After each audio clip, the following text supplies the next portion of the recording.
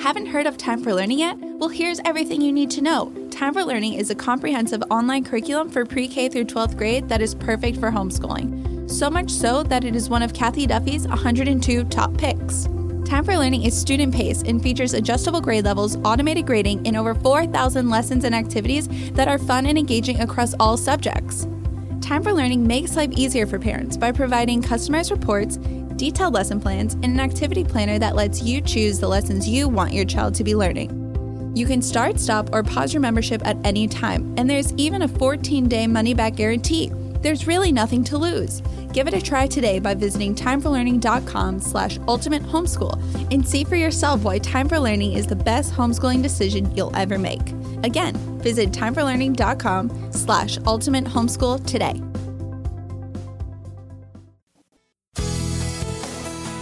This is a production of the Ultimate Homeschool Radio Network. Welcome to the Vintage Homeschool Mom Show. Your host, Felice Gerwitz, is an author, a publisher, and your radio show host. She will encourage, educate, and inspire you with answers to your most pressing questions from homeschool, marriage, parenting, and much more. Felice loves to equip moms to live a Christian life because every moment counts. Be sure to visit her website at mediaangels.com. And here's your host, Felice Gerwitz.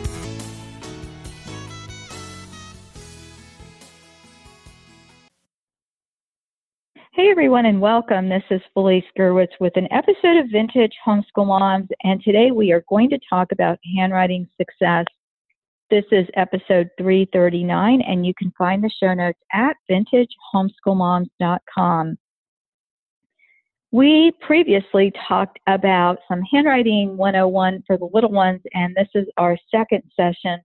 And we're going to focus more on the things that we alluded to but didn't talk about. And on the line is my wonderful sister-in-law, Jody, and Jody Orr, who came on last time with me and explained some of the foundational things that kids need to have so that they can have success in writing.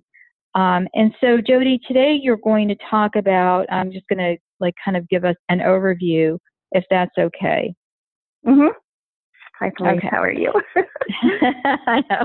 We just skipped all that. So I'm focused here because this is not my, anything I've done recently. But so grip is important, hand dominance.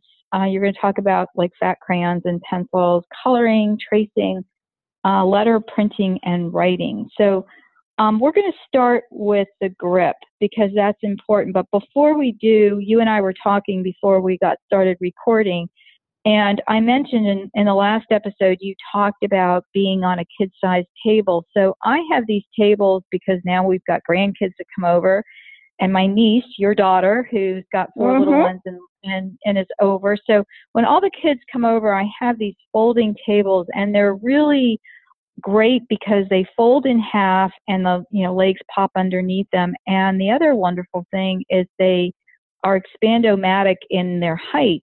So when they were really little, I had them on the very first setting, and for some of our kids, we've got to put them up higher. Jacob and Emma and Sam. Yeah, boy, our kids are growing. I know, and I've looked for them on sale. You can find them at any discount store has them.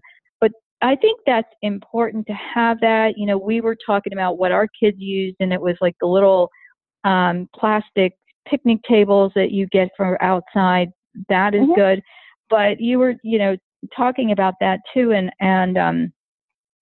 the importance of that. So I just wanted to throw that in, as well as you were saying that, even if you don't have the kid-sized table or chairs, that the child could stand. Because I was sharing that one of my grandkids likes to do that at the table and write. Right.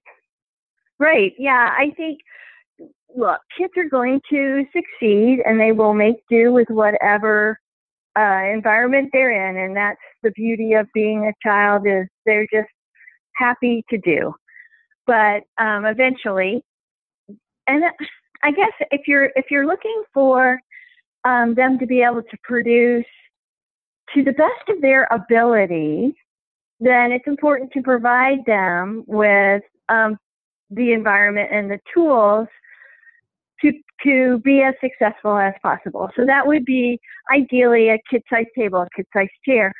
But allowing them to stand at a table, depending on the height of the table, that at least allows them to use their toes and their feet and their, like their whole body posture.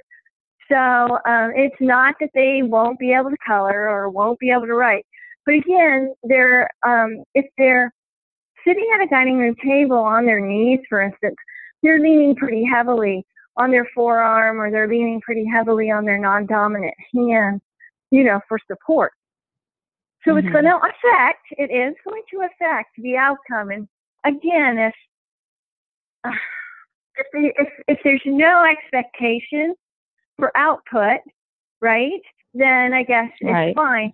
But, if you have that child who cares, and all of us have those children who care how their work looks, their success is really going to be impacted by the environment and what you're allowing them or encouraging them to work on. Like if they work on the floor, or if they, just things like that. It does impact it. It doesn't mean they won't overcome it. They sure will. But just to be successful, sometimes it's. I was surprised, I guess, and that's why I mentioned it. What a difference it made to be at a child size. Workstation. Yeah. I think that's wonderful. So we're going to talk about grip. Let's do that. Okay. Yeah, let's talk about grip. So grip, usually you notice it while they're growing, and doing life skills. So life skills like opening a refrigerator door,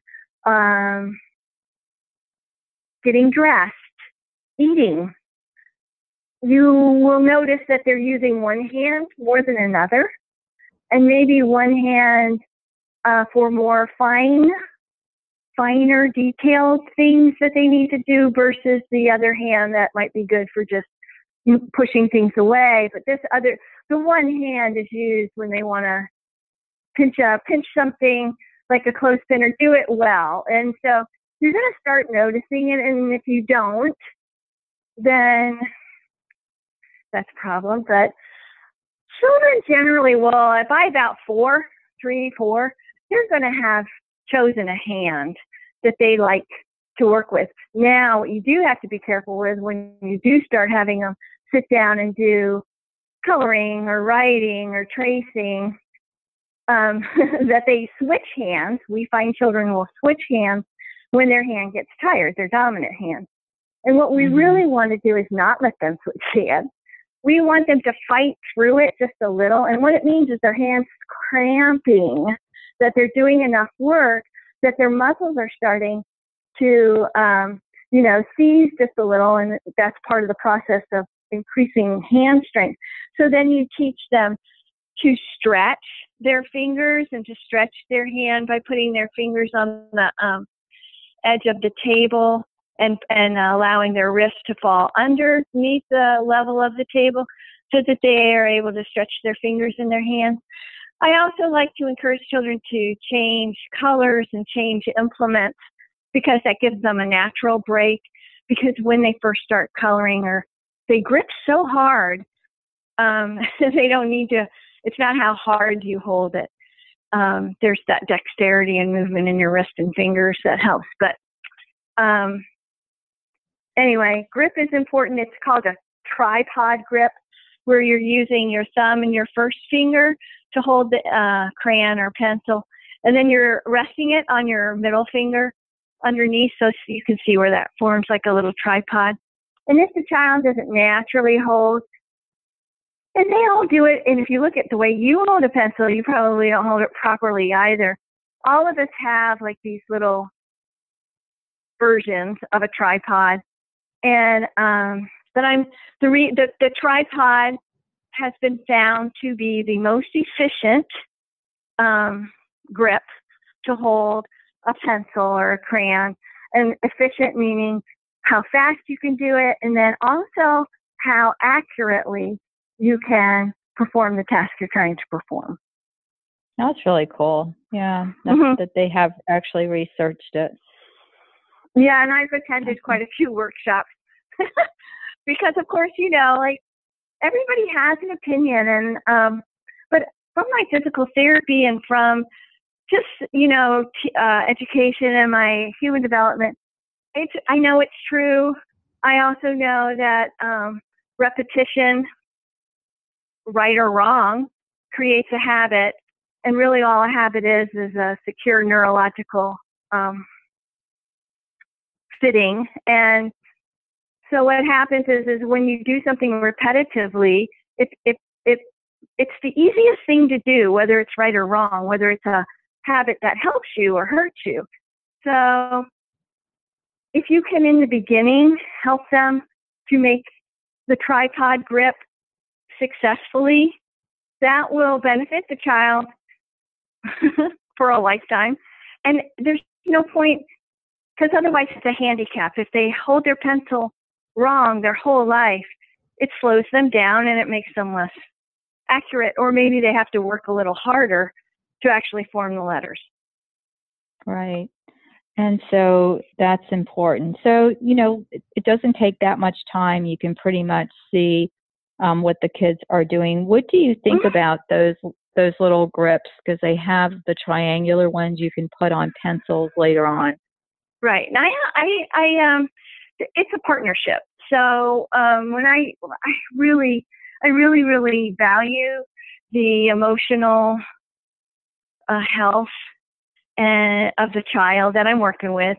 And so what I really want is there to be a partnership. And so when I have a student, or my own child even, but a student who holds their pencil or crayon in more like a grip, like a closed fist. So like in a fist, I explain everything I've just explained to you, to the child, that that yes, you can get the work done, but when you want to try to do the more detailed work, it's going to be way harder with a fist. So right. if with their permission, and if they're willing to invest, I'm willing to be there with them. Right now, there's a grip that instead of the triangle, which is useful, the triangle is a useful one, there's another one where they actually slide their little fingers into almost like little holsters, and and it stays on the pencil, and they use that, and I've seen real improvement with that. It's a chore, and that's the problem, is that once you allow them to develop a bad habit, holding a pencil or crayon or whatever wrong, it's super hard to break it. So I would much rather, being a 4-year-old teacher, have the 3-year-old teachers not have them color a bit, so that when they walk into my room, I don't have any bad habits. I'm only creating good habits. But so, and again, it's not the end of the world. And if your child's not going to be on board with you and it's going to cause you to fight with them, that's not what you want at all.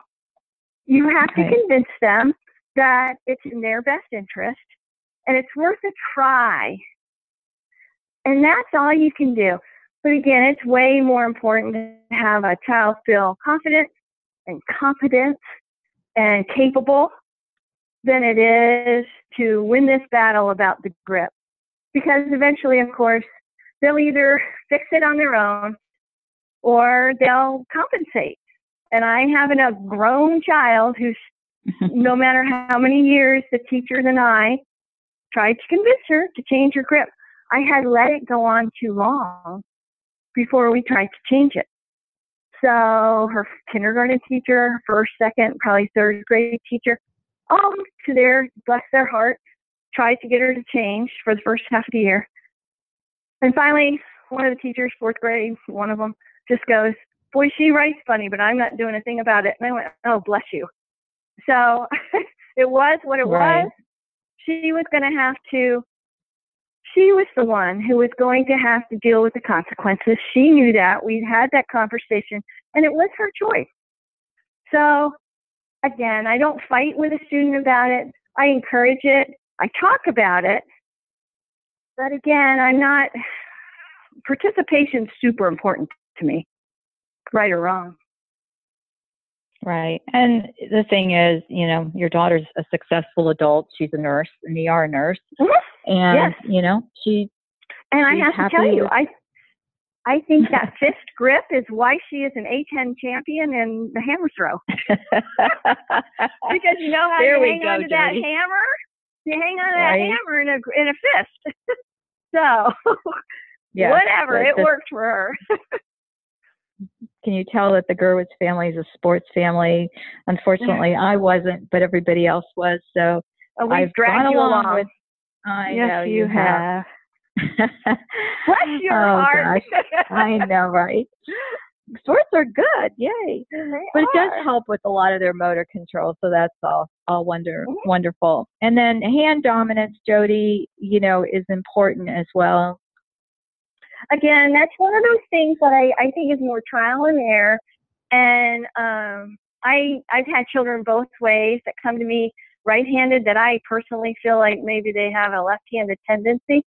But again, once the patterns are set, like whether the parent, like I did with my child, I made her right-handed because I thought I had made her left-handed. So then I unmade her left-handed and made her right-handed. So however you get your child or wherever they're at, you just take them where they are and you encourage them.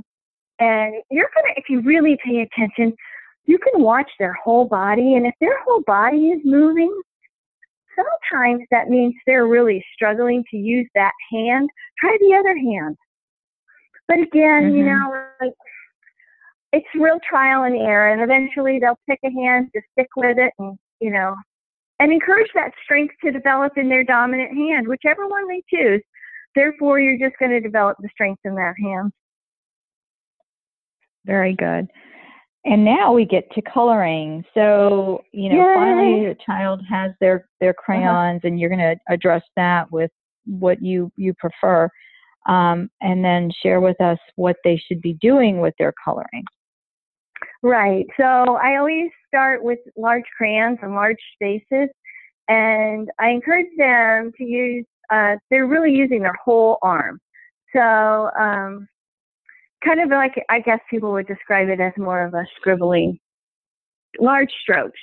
Also, may I say right here that I never really utilized it enough, but a lot of my research and a lot of my workshops have said, so here's the point, to use an easel. If you have a vertical surface, even a wall, if you tape the paper to a wall, that is going to provide the most kind of workout for their hands. And it also is a trick to get a child who likes to use a fist grip to use a tripod grip, because it's super hard to use a fist grip up against a wall.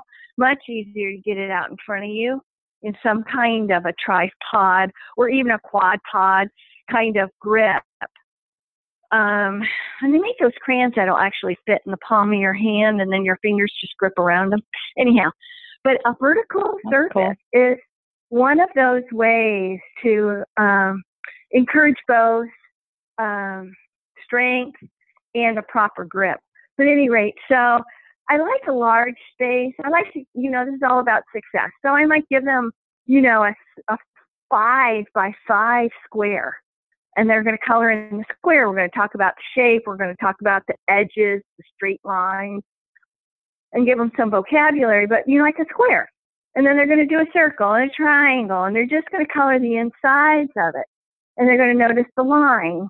So when they bump up against the lines, you're going to slow down right there. But again, in the beginning, you're just trying to get participation. So big crayons, big spaces. And then as they increase in their strength and their length of time, then you can add difficulty. So that's when you go to large crayons, a little bit smaller spaces requiring a little bit smaller strokes. And I like to have them change colors while they're coloring, because it gives them an automatic break. Because again, if you let them hang on to it too long, they get really, they hold the crayon or pencil really tightly. And you don't want them to do that, because that promotes muscle cramping. So I have them change colors. So I usually tell them they have to use 3 colors. So use 3 colors, change your colors, And that gives them a little bit of a break. And if they complain about their hand being tired, I have them stretch, on the edge of the table like we talked about. And then eventually I'll move to the smaller crayons and then go back to kind of a medium-sized space so that they can feel successful again, because now it's a smaller, harder, narrower gripping space for them. And then you can go to the small crayon and small spaces. And just, again, if you color with them, you talk about your strategies, like, geez, when I bump up against the edge here, I'm going to slow my stroke down. And I might even do little circles, or I might do little short strokes. Anything that you say that you're imparting your wisdom about how you would color a space, and talk about how each of these spaces is a detail of the whole picture. If it's a flower and there are petals, the petals are generally a color or a couple of colors, and then the inside is a different color. I mean, it's important, that gives them something to think about. You could even have a picture of a real flower where they're able to see, not that everything they color or do has to be accurate, but it is important for them to see that the whole is like the pieces make a whole. That's an important thing that they'll need later on. And I think that's good. I like how you say, you have to use 3 colors, because you're getting to what you need to do without, telling them, oh, you need to change because your hand's getting, like I don't like sometimes we give them too much information. Yeah. Yep. We all know how the little ones are. All right. And then tracing, which kids, I've had mixed results with this, Jody, so I'm really interested to hear what you have to say. Yeah, I like tracing. I think I like to use it as my kind of a lead into writing, because it's something that's easy to have them do from left to right, which is something they'll need, a skill that they use when they learn to read. So moving from left to right physically, or with your, what you're tracing, is a good idea. And it's also one of the first places that I start talking to them about top and bottom. And if they're tracing, a lot of times they're just tracing sort of beginning letter strokes. So they trace vertical lines and horizontal lines. They might trace a wavy line. They might trace a circle and then a semicircle. So all of these line tracing, and I might have them trace and then have them write on their own. So they're writing one, like they might trace it and then write it, trace it and then write it. And so I use a lot of the tracing as a precursor to my letter formation. And I talk to them and give them the vocabulary of the different kinds of lines. And I mean, they end up telling me something is a vertical line or a horizontal line or a left diagonal or a right diagonal. So all of those words, those vocabulary words, they're just tools so that we're all talking about the same strokes. And I use those when we get ready to write our letters. Great. That works and is effective for that. And that also, we're trying to show them how to do it properly. And so that is, one way to do it. I think that's great. And then for letter printing and writing, you have a particular way that you want that to go. I do. And it's based really on these writing strokes. So once I have them where we're all talking about the same kind of line, if we're talking about vertical and horizontal lines, for instance, based on their vertical and horizontal lines, they're able to write the H, the T, the I, the E, the F, and the L, just by putting those lines together. So what I'll do is I may have a vertical line and a horizontal line for them to trace, and then I just put the letters there. And then they trace the letter, and they're like, oh my goodness, this letter E is a vertical line with 3 little horizontal lines. And I'm like, that's so good. And so they just go through, and we use these as a way for them to learn their letters, but also to learn to write their letters. And again, all my lines go down. So if it's a vertical line, it starts at the top and it goes down. And there's that paper that has clouds and flowers on it. So the clouds are the top line, the flowers the bottom line, and it wants them to see it, to see that you're starting up high in the sky, drawing down to the ground. So you start high and go down low. So I have all my vertical lines going from top to bottom. And then we work on the page from top to bottom, physically, the whole page. So that way they, it's part of the reading, left to right, top to bottom.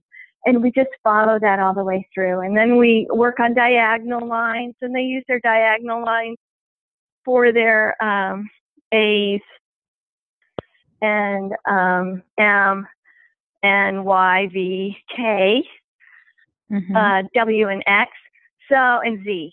So all of those, they can start to see where you don't have to look at the whole letter. You look at the Z as a horizontal line that leads to a diagonal line that leads to another horizontal line. And it makes it so much easier when you take it apart and give it to them in little pieces. When you just look at the Z, it looks hard. They write it sideways, they write it backwards, they write it, So when you break it into small pieces, their success level just skyrockets so that they don't have to figure it out. If you lay it out like it's a puzzle, a horizontal line, a diagonal line, and then another horizontal line, then they can write the Z. They just practice each of those strokes, one right after the other. And now I'm asking them to put it all together. And it makes sense. They've just practiced it. Now they can do it. So I do try to break the letters up into little pieces so that they can learn to do them. And then we do circles. And then we do semicircles. And that includes the rest of the letters G, S, C, O, and Q. And all of the P, V, and R's that start with a vertical line and then have a semicircle. So anyway, I try to break the letters up so that they're a little more manageable. They don't seem like the first thing they'll say is, that's a hard one. And then we just take it apart and they're like, oh, I guess not. It's, if you just break it down to its pieces. That makes sense to them. Yeah. And, we don't think of that, Jody, obviously. We just think that, they should just get it. And when they don't, then this explains why. Right. And I've never even heard of the paper with the clouds and the flowers, but it took me a second to figure out, clouds are in the sky, flowers are on the ground. So, so parents, if you haven't heard of it, draw a little cloud and a flower, and then you're good to go. So anything else you want to say about this?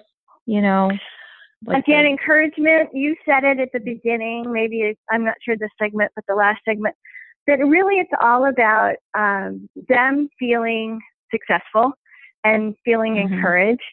And that's really, because they can never learn to write or color if they're not actively participating.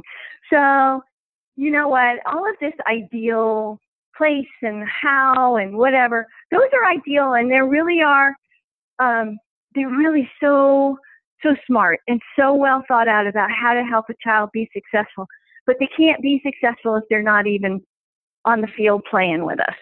So honestly, if you can get them to thread beads or play Play-Doh or any of that kind of, do Legos, whatever it is, you've got to kind of find something that makes them want to participate. So you have, if it's, they love dinosaurs or they love space, then have them color space things or dinosaurs, or make the scenery for a dinorama. You got to kind of remember they're children and make it fun and purposeful. I find a lot of students will do almost anything if they can see a reason that they want to invest. It empowers them to make these choices to participate. And that's the most important thing, that I know you can't always make them want to do it, but you know what? If you ask them, what if we, or I wonder how, or any of those open-ended kind of things that will draw them in. Maybe they can help you create the scenery. They can help, you know what I mean? They can somehow get engaged.